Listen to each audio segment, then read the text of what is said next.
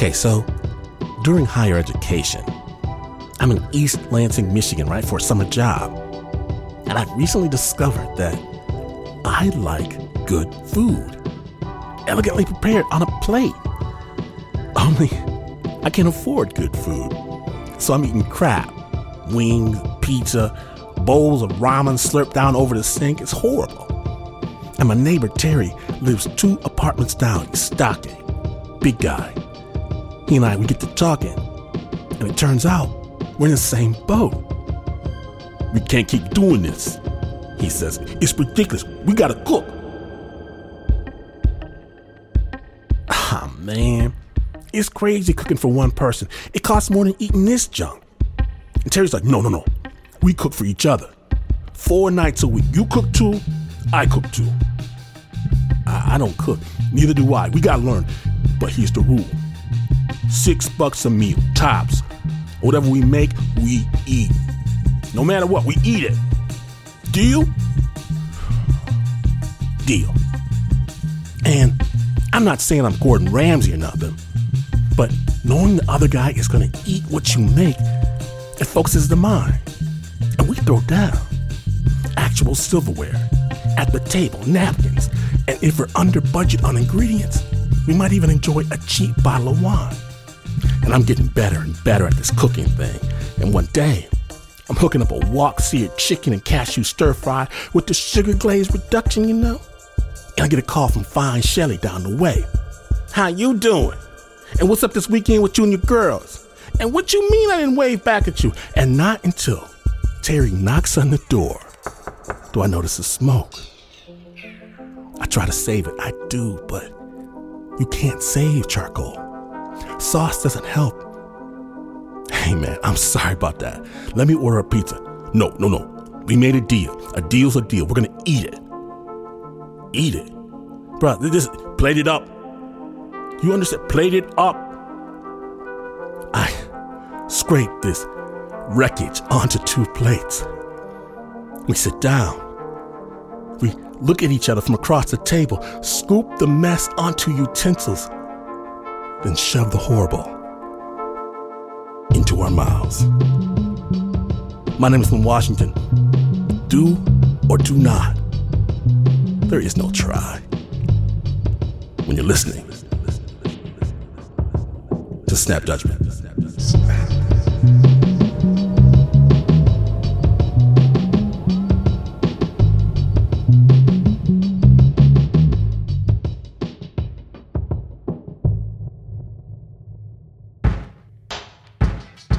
Okay, so you're driving on I-20 from Abilene, and across Texas, it's all prairies and open sky, right? But then about an hour past Dallas, you hit trees, pine trees, a wall of them, as far as the eye can see. And you're now behind the pine curtain of East Texas. And sensitive listeners should be advised, we're going to meet some real people. And in context, this story contains references to both drugs and sex, along with explicit language, including homophobic slurs. Now, if you keep on driving past the Pines, past Tyler, past Liberty City, eventually you hit the tiny town of Kilgore, known mostly for its oil derricks, and the small 2-year junior college with a small theater program run by Raymond Caldwell. The scene opens with Raymond in his bedroom on a summer night in 1999. Raymond's trying to decide which play he and his students will put on that fall. Dim the house lights. Snap Judgment. So I was sitting in my bedroom reading this stack of plays, probably 12 of them, one right after the other. And as I was reading them, I came across Angels in America, which I had bought because I'd heard of it, of course. I don't mean to sound cliche, but it sort of knocked me off my feet. I'd never read anything like that. I've never encountered anything modern this well written. And I had already determined that one thing I needed to do was a play that was written during the lifetime of my students, because most theaters, college theaters in particular, tend to rely on the classics.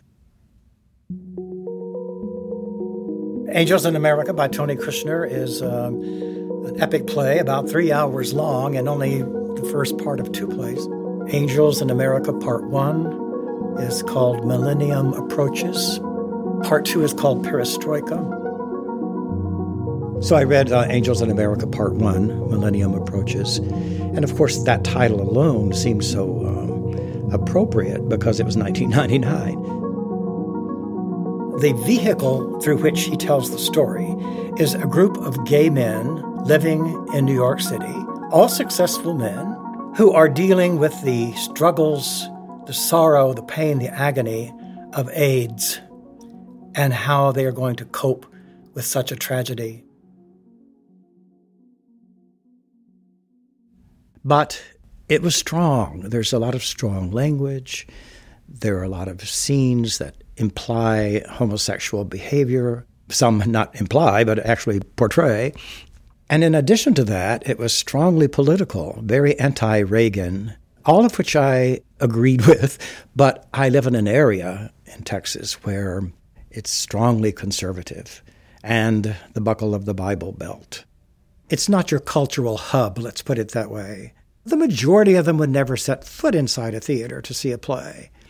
One guy said to me, "When I think of Shakespeare, I think of a guy wearing tights and holding a spear." And I thought, oh, there's no way I could do this play. I'd be run out of town on a rail. So I just dropped it beside my chair and picked up the next play. So, tell me about Joseph. Oh, my.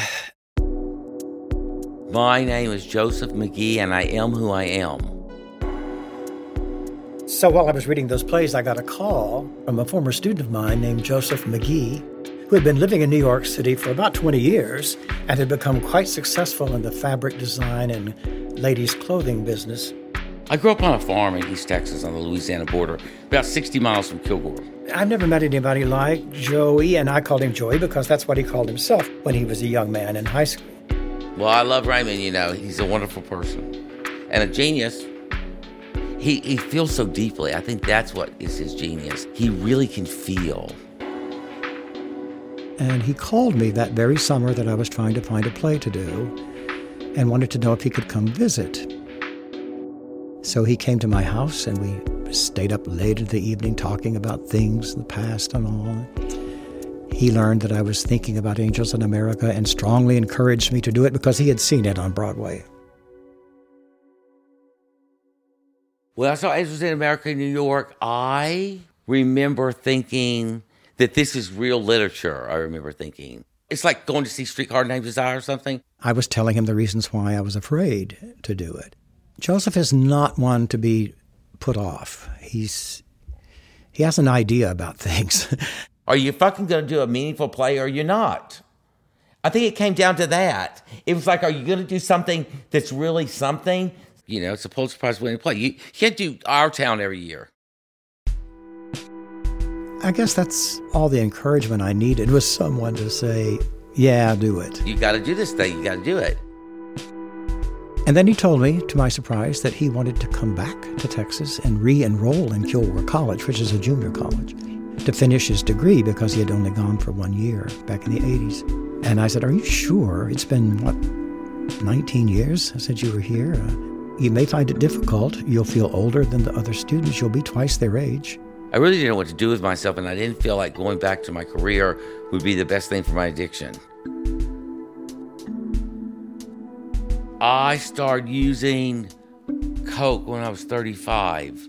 Oh, God, it was great for like a year. And then I crossed the line. It just wasn't working too good. But I had been in all this different treatment, all these rehabs. One in Mississippi, then I went to one in Arizona, and then I went to one in Santa Fe, and I had been to all these really great treatment centers. And the whole idea of going to East Texas was to heal old wounds. What wounds? I think growing up gay on a farm, being, an athlete, being president of student council, being all the things you are, but underneath that you're gay, and that somehow still I'm not good enough. I thought going back there would make me feel all right about who I was as a child growing up in East Texas. And that was just delusional. I wrote a letter to the president of the college I copied that letter to the vice presidents, to my dean. I've chosen this play as the first play of the semester. It will be controversial. And I didn't hear from any of them. None of them wrote me back. So I assumed that meant go ahead. And then I scheduled auditions. When they showed up for auditions, I gave them sides to read. 2 of the students in the group came up to me and handed me the script and said, I'm not comfortable working on this play. And I said, that's fine. That's absolutely fine. Thank you for coming. It wasn't a surprise at all. In fact, I wondered if I would have enough people audition to even do the play. Raymond had us all stand at the back of the auditorium, and the Van Cliburn Auditorium is this beautiful small auditorium that's really incredible. It's like half in the round. It's really beautiful. And he had each person auditioning say, I am who I am, as loud as they could. My name is Justin Adams, and I am who I am. Do you want to stand up? Maybe you could take your headphones off and shout. My name is Justin Adams, and I am who I am! Justin was a local high school boy who had played baseball until he got injured, I think. He came from a very, very conservative Baptist background. His parents had threatened to disown him if he participated in the play. It was my mother that was the most actively trying to get me to not do it. She was worried. I wouldn't say she was angry. I would say she was very, very frightened. Most of us who do what I do, teach college and direct a theater program, we know the students we have quite well. So I knew that Justin would be Joe Pitt. I knew that before the auditions. The character, Joe Pitt, is a young married man living in New York, a lawyer, who is Mormon and is discovering painfully and unwillingly that he may be gay. Does it make any difference that I might be one thing deep within, no matter how wrong or ugly that thing is, so long as I have fought with everything I have to kill it? You want me to read this now? You want me to read this thing, the script? Oh, let me just rehearse a little bit more about this because I haven't read this in 20 years. So I cast Joseph as Prior Walter. Prior Walter is one of the main characters in the play. Early on in the play, he discovers that he has AIDS. His partner can't stand the reality of it and decides to abandon him. I want Lewis. I want my fucking boyfriend. Where the fuck is he? I'm dying. Where's Lewis? I actually thought he fit the role quite well. Joseph is very honest, disarmingly so. He's blunt and abrupt. I thought Prior needed to be honest and blunt. I never thought he was going to cast me as Prior. I was shocked by that. And I was like, really? The lead, huh? I mean, Prior's the best role. And he showed up the next day and had shaved his head. All his hair, he was bald as me, because he thought Prior should be. There were at least 12 to 15 in the cast itself, and another 5 or 6 who were crew. We started rehearsals. I was exhilarated because the play rehearses so easily. I mean, it's a difficult play to do, but it's written so well that it's easy, and the students loved it. Well, yeah, I remember sitting with Raymond and taking notes. I picked Jennifer Handy to be the stage manager. I'm Jennifer Ann Handy. Well, so a stage manager is responsible for keeping the production on track. You're there to make sure that people are hitting their marks, that the props are in place backstage, that they're going to get where they need to, that the lighting and sound cues are hitting correctly. Yeah, you're just kind of like a stage mom in a way. What did you know about the play? Not much. I just kind of remember understanding that the political conversation was really more inflammatory than the homosexual component, but it would be the homosexual component that would trigger our community. I mean, you didn't even say gay. Like, if you knew somebody was gay, you called them funny or fruity. I didn't know any gay couples that were out and safe and comfortable as a couple at all. What were the scenes that you cut? There's one in which two men are supposedly in Central Park having sex, and it's pretty graphic about a broken condom and all that kind of thing. There's no way I could do that. So I cut that scene out, and I kept a few of the lines, but they were said off stage. You would just hear the, don't stop, don't. I had to kiss Lewis, the character Lewis. The actual act of kissing a man was a line I had to cross for myself. It was. Yeah. It got, of course, easier and more natural as anything does if you repeat it. Our stage is very small. We have no money. The actors themselves are also the stagecraft crew, so they had to build the set themselves. Costumes were the easiest part because Joseph did them. All the fabrics came from our fashion company, our textile company. The fabric from the angel was like very high dollar white silk that Joey demanded. The appearance of the angel is a giant climax in this play. Well, the text calls for her to come crashing through the ceiling in Pryor's bedroom. And that made me laugh. I mean, we were very low tech. The wings were too heavy to wear, so they were mounted on a stand, and then the actress that played the angel, she would go and stand in front of it on a platform, and then the curtain would open to reveal the angel. I kind of feel like that was our finale. For the first few days, things were going very well, very smoothly and very encouraging. I was feeling very good about the read-throughs and about the very first scene work that we did. They just threw themselves into it with no questions and no hesitation. That didn't last long. Joseph had a very hard time, as he would admit, learning the lines. He would tell me, I know them. Every time I would say something about it. Listen, I went through this before I got here tonight, and that was perfect. I know them all. Well, in theater terms, we call that bedroom perfect. My first response was to forgive and work with him individually because I loved Joey, and he'd been there before, and I had a long history with him, and we were good friends. He'll come through. That just got worse and worse, little by little, worse and worse. The lines were not being learned at a sufficient level. We got into fights during some of the split scene dialogues. They go back and forth very rapidly, and that timing is crucial. Joey could never get it. He's cued. You wait. He remembers. The other actors could only tolerate so many stops when he would miss a line or miss a cue. It began to be an uncomfortable and unpleasant environment after a while. I don't know who Pryor Walter is. I don't know who he is. I couldn't become that character. I had too many issues. Do you remember maybe doing a scene with Joseph where he did really well and you thought like, oh, yeah, can you tell me about that? And can you tell me what scene if you remember? I will. I can't recall the lines, but Pryor is sitting at a dressing table with a mirror. I'm ready for my close-up, Mr. DeMille. One wants to move through life with elegance. To stage that, he faces directly forward toward the audience, and the mirror, of course, at the dressing table is invisible. Like a rare bloom, a zebra orchid. So he's staring into the audience as if he were looking into a mirror. But one so seldom gets what one wants does one. And he's talking to himself, and it's a very dramatic, touching moment. One dies at 30, robbed of decades of majesty. Fuck this shit. I look like a corpsette.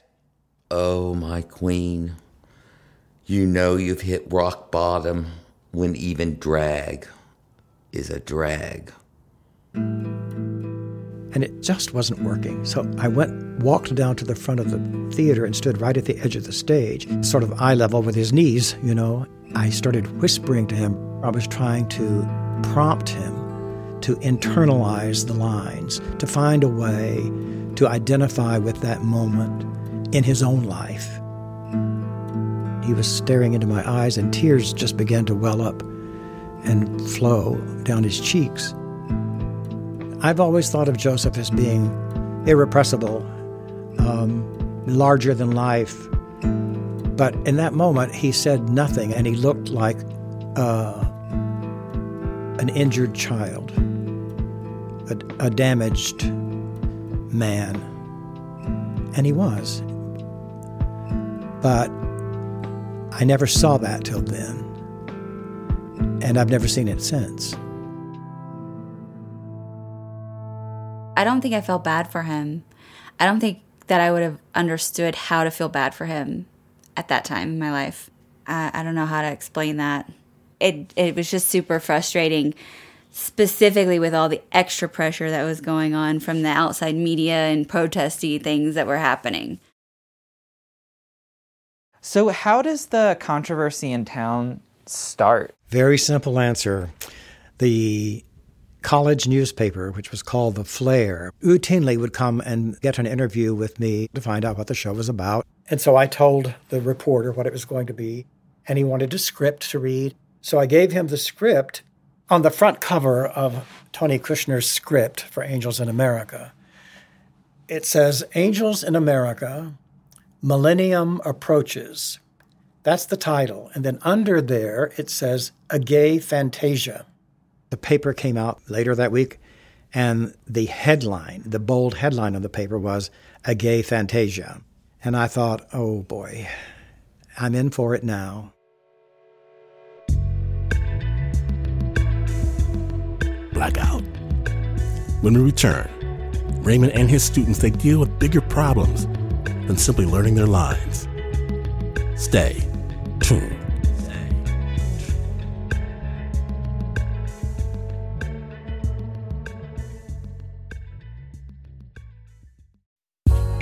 Welcome back to Snap Judgment, the Greetings Prophet episode.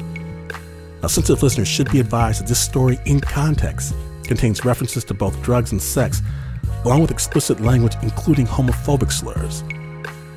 When last we left, Raymond Caldwell's junior college production of Angels in America in the small East Texas town of Kilgore has received some unwanted attention. Lights up on Raymond reading the school newspaper in his office. The headline, the bold headline on the paper was, A Gay Fantasia. And I thought, oh boy, I'm in for it now. As soon as one of the pastors of one of the Baptist churches in town saw the paper, he wrote an article, a letter to the editor of the newspaper.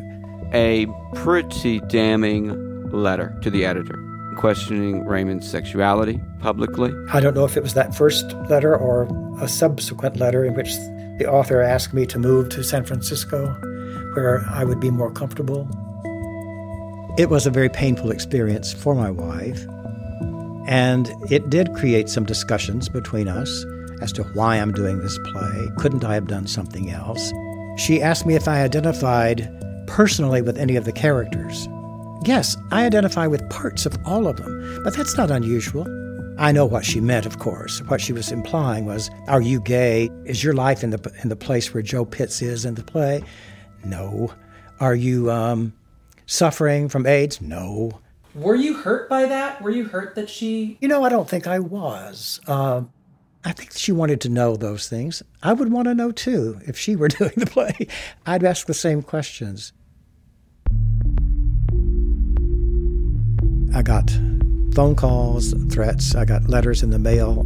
The one I got first was typed and came to my home address, which was frightening. Unsigned, of course, but it said on the inside, "You fucking asshole. I hope you die of AIDS too." Quite a few faculty members that I had known and worked with for a long time and considered friends no longer spoke to me. They never spoke to me again. A woman who had been a friend of mine for years, she was a teacher at the college. She wrote me a long letter that was heartbreaking. She let me know that I was a big disappointment to her, that I was not a good person, that I was a threat to God. People started calling the college switchboard at such a rate that they had to create a whole new line on campus for phone calls. My student job was working the box office. It was a little room in front of Raymond's office. I had a window, a little cash register, and a phone. I took several calls from really angry people from the community. I can't say that anyone threatened my life, but they were definitely threatening Raymond's life. This was daily, like this energy. was just coming at us daily. And we were just theater kids. We lost a $50,000 grant because they voted to rescind it after the play. Oh, they were pulling money left and right. I went in there to the president's office and pounded my fist on the desk and said, you know what? You want to fuck with me? You're going to get trouble. I also called the ACLU. Right at that point, I had a phone call in my office, and it was from the ACLU. And they said, we hear you're having some trouble down there. We also know there's some discussion of shutting down your play. And I said, yes, there is discussion. Well, that's not going to happen. We filed an injunction against the college. And by the time that works its way through court, the play will be over. Tell your president that. I did not know at the time that Joseph had contacted them. I wouldn't have known to call them. I just wouldn't have. So he, yes, saved the play. All of this takes place over, 2 weeks? 2.5 weeks? They started posting signs outside their churches, say no to the gay play at KC. There were marquees on churches all over that said things like, God doesn't hate the sinner, just the sin. I remember going to my car and on the window shield in my wipers, there was a little flyer from Heritage Baptist Church. It would be better to give honor to a maggot than a God has prepared a place for these cursed quote-unquote angels in America, a place of everlasting torment called hell. Like it or lump it, this is the way it is in Texas.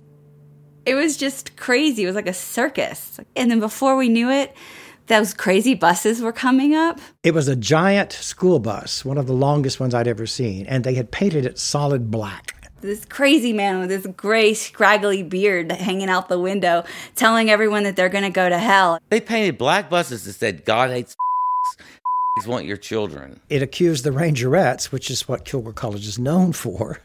They're the world's first drill team for football games. It accused them of being harlots, and he drove round and round and round the campus for days. And it was just like, wow, I mean, these are the people that you sit next to your whole life in church. And that feeling that, like, oh no, do those people know my grandparents? I was spit at. My brother got bullied at school because I was in the play. I was told I was going to hell many times. I was told that I used to be a fairly decent boy. Yeah, this woman comes up to me and says, you're that homosexual and you want to molest my little boy, she said to me. If someone comes up to you and says something like that to you, I'm telling you, you're not going to like it. You can't just laugh at it if you're gay. You have to take it seriously. Because she's attacking, who I am at the very core. Joseph had been gone since 1980. He couldn't believe the small-mindedness that he had left behind, that it still existed. You've got all these people down in East Texas looking at you, saying you're and you're all these things, and then I'm supposed to get up and act partly about what they're accusing me of being that I'm not. And I had trouble with that. I had trouble with that. He was living with my associate, who is a single man who lives in an apartment by himself, and he had a big, giant Rottweiler named Brutus. Brutus, as in the Shakespearean play? He had a little bit of Iago in him as well. I took Brutus with me everywhere. Well, I think Brutus was my only friend, first of all. It was a Rottweiler, and he was kind of scary. You couldn't pet him or anything. No one, I mean, no one would get near you when you were with that dog. I would go up to anywhere, and people would just fly. He became agitated in a way that no one else did. He seemed to lose focus once again and was on edge. Everything was working against him, and he was disappointed in everything that he thought was going to be good. So he just sort of disintegrated. I mean, I just remember being pretty aware that he was on something. My suspicion is that he had fallen off the wagon and was coming to rehearsals not bringing 100%. I kept it a secret from everybody. I was so ashamed that I was doing it, but listen, you know what? I'm an addict through and through, and that's it. I can't drink a lot and learn lines. I couldn't get my lines in. Pryor has so many lines. I mean, it is the lead in the play, after all, and it's a long play. You're trying to learn these lines, and you're drinking all the time, and you're doing this, and you're doing this. A mess. It's just a mess. Mess. I thought it was my fault. I shouldn't have cast him. I should have known he had these problems because I did know. And I was trying to save him. I was trying to help him, and I knew that's what he wanted. It was a fairly swift decline. As he was declining, obviously, the opening night was approaching. Tension was rising. And you have to also understand, too, he's going down there playing Pryor. Acting can really get into you, right? I mean, Pryor's dying of AIDS, so that was going on for Joey, too. He had lived through the AIDS crisis in New York City and had ministered to many sick people as a volunteer. I went to work for Gay Men's Health Crisis in 1985, before you knew how you got it. I had 3 people that I watched die. Oh, God, the way they died, too. All of it was just horrible deaths. Terrible deaths. Terrible infections, pain, lots of pain, all that. And they died of shame. They died of shame. And I think this is like a lot about what Angels is about also. This was supposed to be a curse from God. This was a curse from God that you got because you're no good. The other students, they were doing a play. They were having fun doing a play. They were enjoying being rebellious and causing controversy. He saw it as something much more important than that. I mean, the murmurings were something's not right and this isn't really fair and we're all committed on this certain level and he's not showing the same level of commitment. I just couldn't take it anymore. I felt the pressure of the show coming and we weren't getting there, you know. And to me, it was becoming clear we were not going to get there, right? And so at some point, what do? You have to make a decision. Yes. I mean, I do remember this scene. Justin just kind of snapped. We're to the point where time has run out. We were in the theater, basically, in so many words. I've discussed this with everyone, and we've come together and discussed this and feel like you are not coming together strong enough in rehearsals. You don't know your lines. And I do remember opening it up to the group and being like, right, guys? Crickets. No, that never happened. That is not true at all. There was never a confrontation with that cast, or never, ever, ever, ever, ever. That never happened, ever. We got into a little tit for tat. He and I did. I don't care what they're saying, that never happened. At some point, he pulled out a CD player. In the heated argument and moment, I remember him getting us to stop and listen to Nina Simone's Please Don't Let Me Be Misunderstood. I did that before rehearsals one night. That's true, I did that. Baby, you understand me now. When we went to rehearsals, I played that song with Nina Simone. Sometimes you see that I'm mad. And I played that song because I felt like these people don't know who I am. No one alive can always be an angel. You know, I'm supposed to turn into an angel, but like, I'm not an angel. And, you know, guys, this is such a struggle for me, but they couldn't relate. But I'm just a soul whose intentions are good. Oh, Lord, please don't let me be misunderstood. The other cast members, led by Justin, said, "Can you please do something? We don't think we can do this play successfully if Joseph is not removed or replaced." And I knew that was true. I had been agonizing over it, but I had a long history with Joseph. I hated to take him out of the play. I did call Joseph in, and I told him, I'm going to have to replace you. He argued every way he could, got very emotional. Please don't do this. I have friends from New York who've already bought their tickets to come, and they're looking forward to seeing me. And I said, I know, but it's not fair to the other people in the play or to the play itself because you've not yet been able to get through 2 2 consecutive scenes without being prompted, and we're just a few days from opening. He left in a huff, and the next night after rehearsal, I went back into my office, and there were handwritten signs painted on the back of cardboard boxes, red and black slash marks and horribly looking, frightening things. And he had said on one of them, "I hate you, I love you, I want to be you, I want to be anybody but you." And they were scattered all through my office, standing on their sides, and I was a little frightened.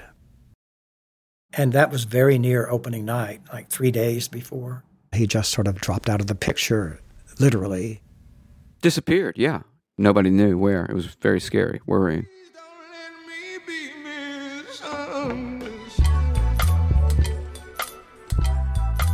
Snappers, it is not over. After this quick intermission, Raymond's production of Angels in America faces its biggest challenge yet. Stay tuned.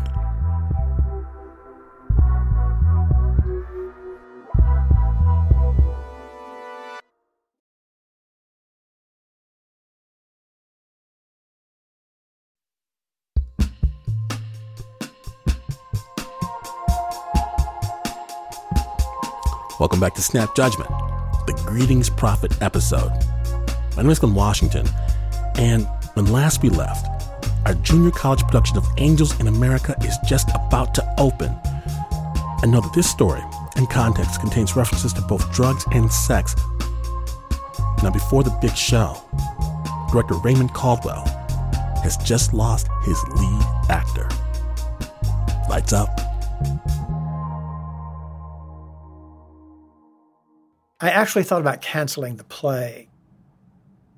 And then I felt even more guilty, because what about all the work the other kids had been doing? The set we'd built, the costumes we'd put together. What about everything?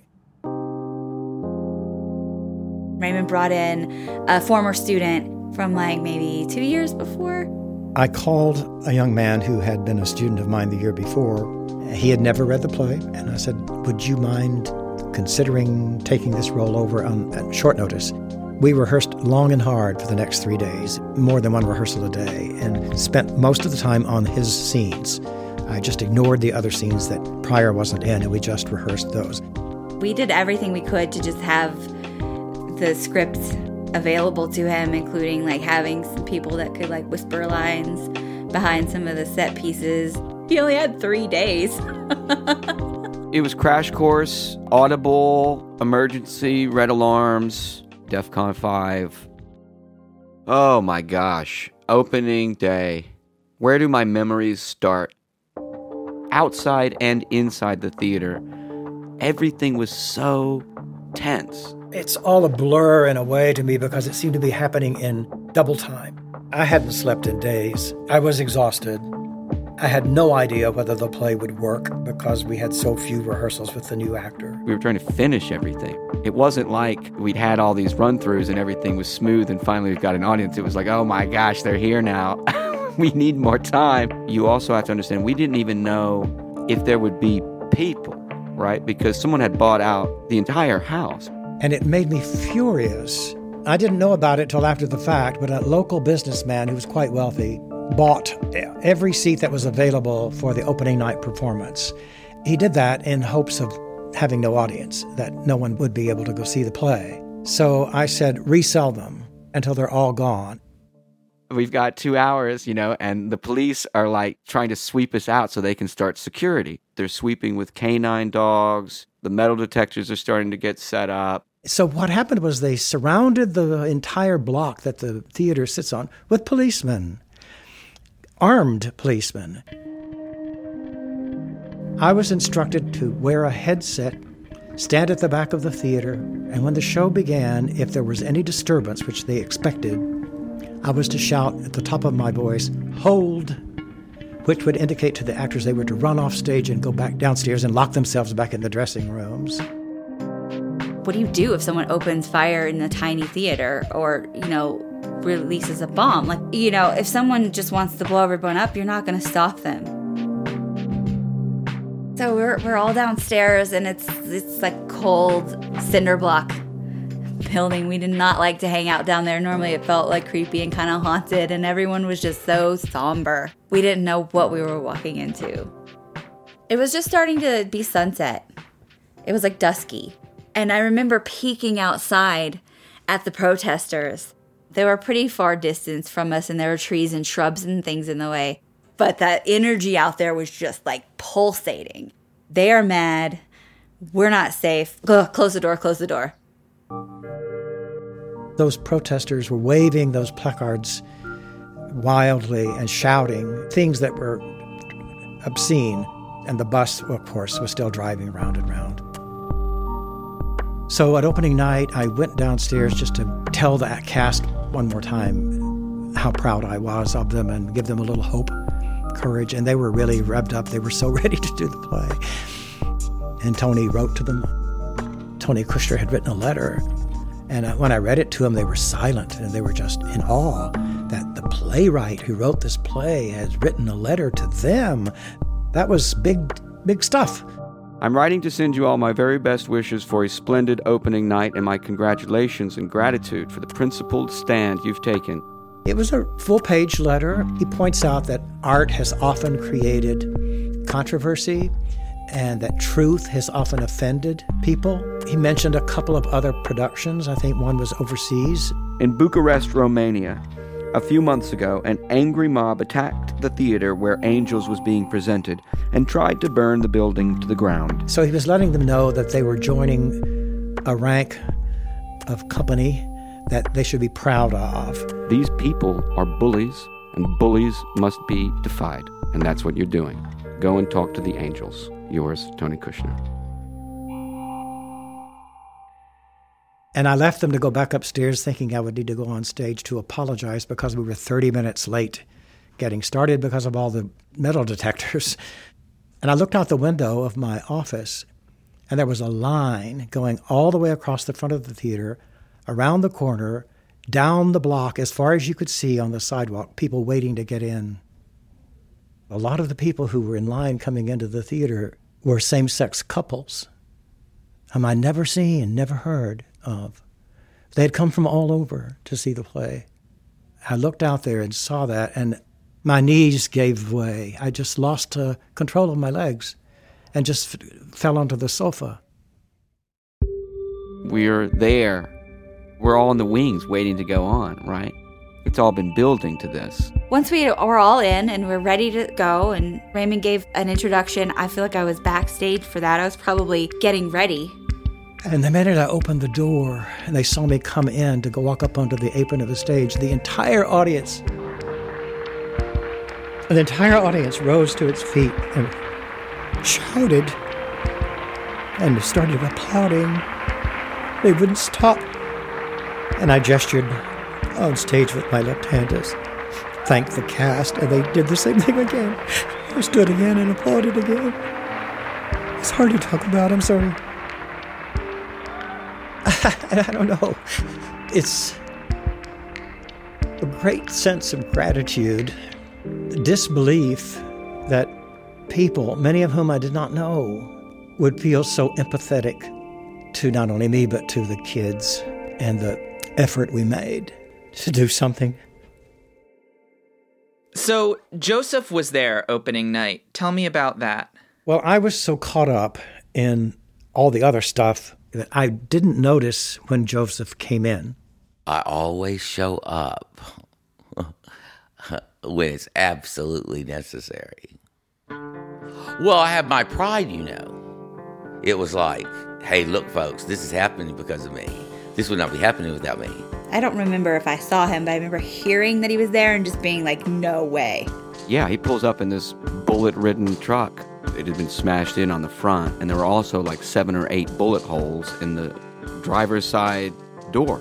I went to cop drugs, and they blew up the cab of my pickup. Bullet holes all in the thing, all through the glass. One went right in front of me. That's Texas. They don't mess around down there.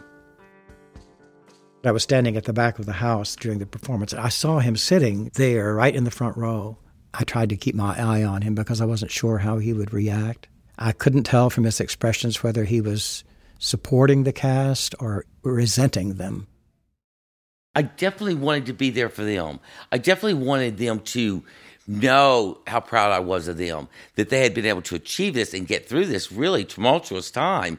They were really, incredible.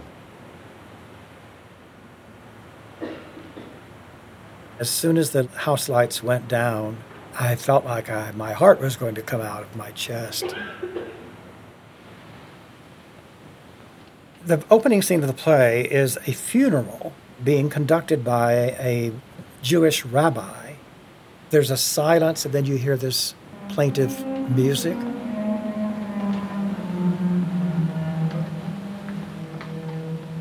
And it seemed like forever to me before the lights would come up. Hello and good morning. I am Rabbi Theodore Hemmerwitz of the Bronx Home of Aged Hebrews. I remember policemen on either side of the wings, video cameras recording the audience.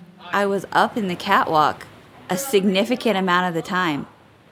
The true fact of the matter is, if they wanted to shut us down, they should have called the fire marshal, because we had people sitting in the aisles. They weren't even in seats. I remember seeing Justin, in as good as an actor as he was even at that age. He was shaking like a leaf. I did a lot of acting. Does it make any difference? I kept turning my back to the other actor, and then when they wanted to get my attention, I'd do the half turn, give them my profile very dramatically. And if I wanted to get very serious, I would say something like this. There were many moments that I watched and thought, oh, goodness, can I fast forward? They are freshmen and sophomores. In some cases, this was their first play ever. The scene with the angel appearing at the end was a huge worry, of course. I was very anxious about that, knowing it's coming, knowing we'd only done it 2 or 3 times. Sound? What is it? Sounds like birds or something. Like a really big bird. Oh. Pryor, one of the main characters, is alone in his bed and begins having hallucinations, we don't know, hearing voices, we don't know. Please. So he did that, and I thought, okay, so far, so good. Something's coming. And then the black curtain parted at the back, and the light came on, which was almost blinding. Oh, God. And there she stands, arms outstretched, wings outstretched, God Almighty. and speaks very simple lines. Greetings, prophet. The great work begins. The great work begins. The messenger has arrived.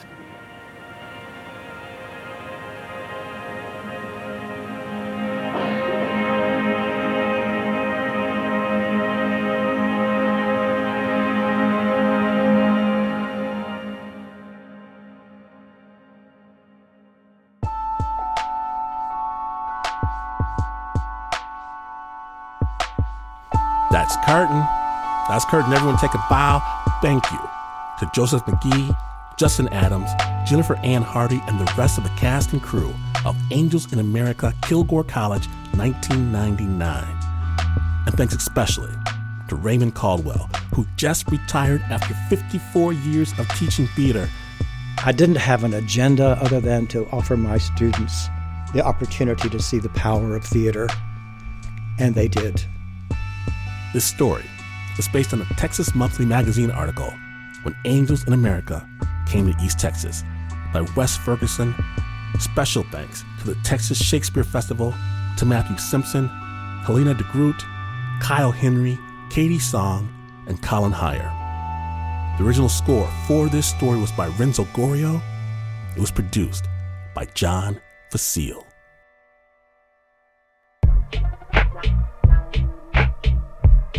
Was that a story, ladies and gentlemen? Are you not entertained?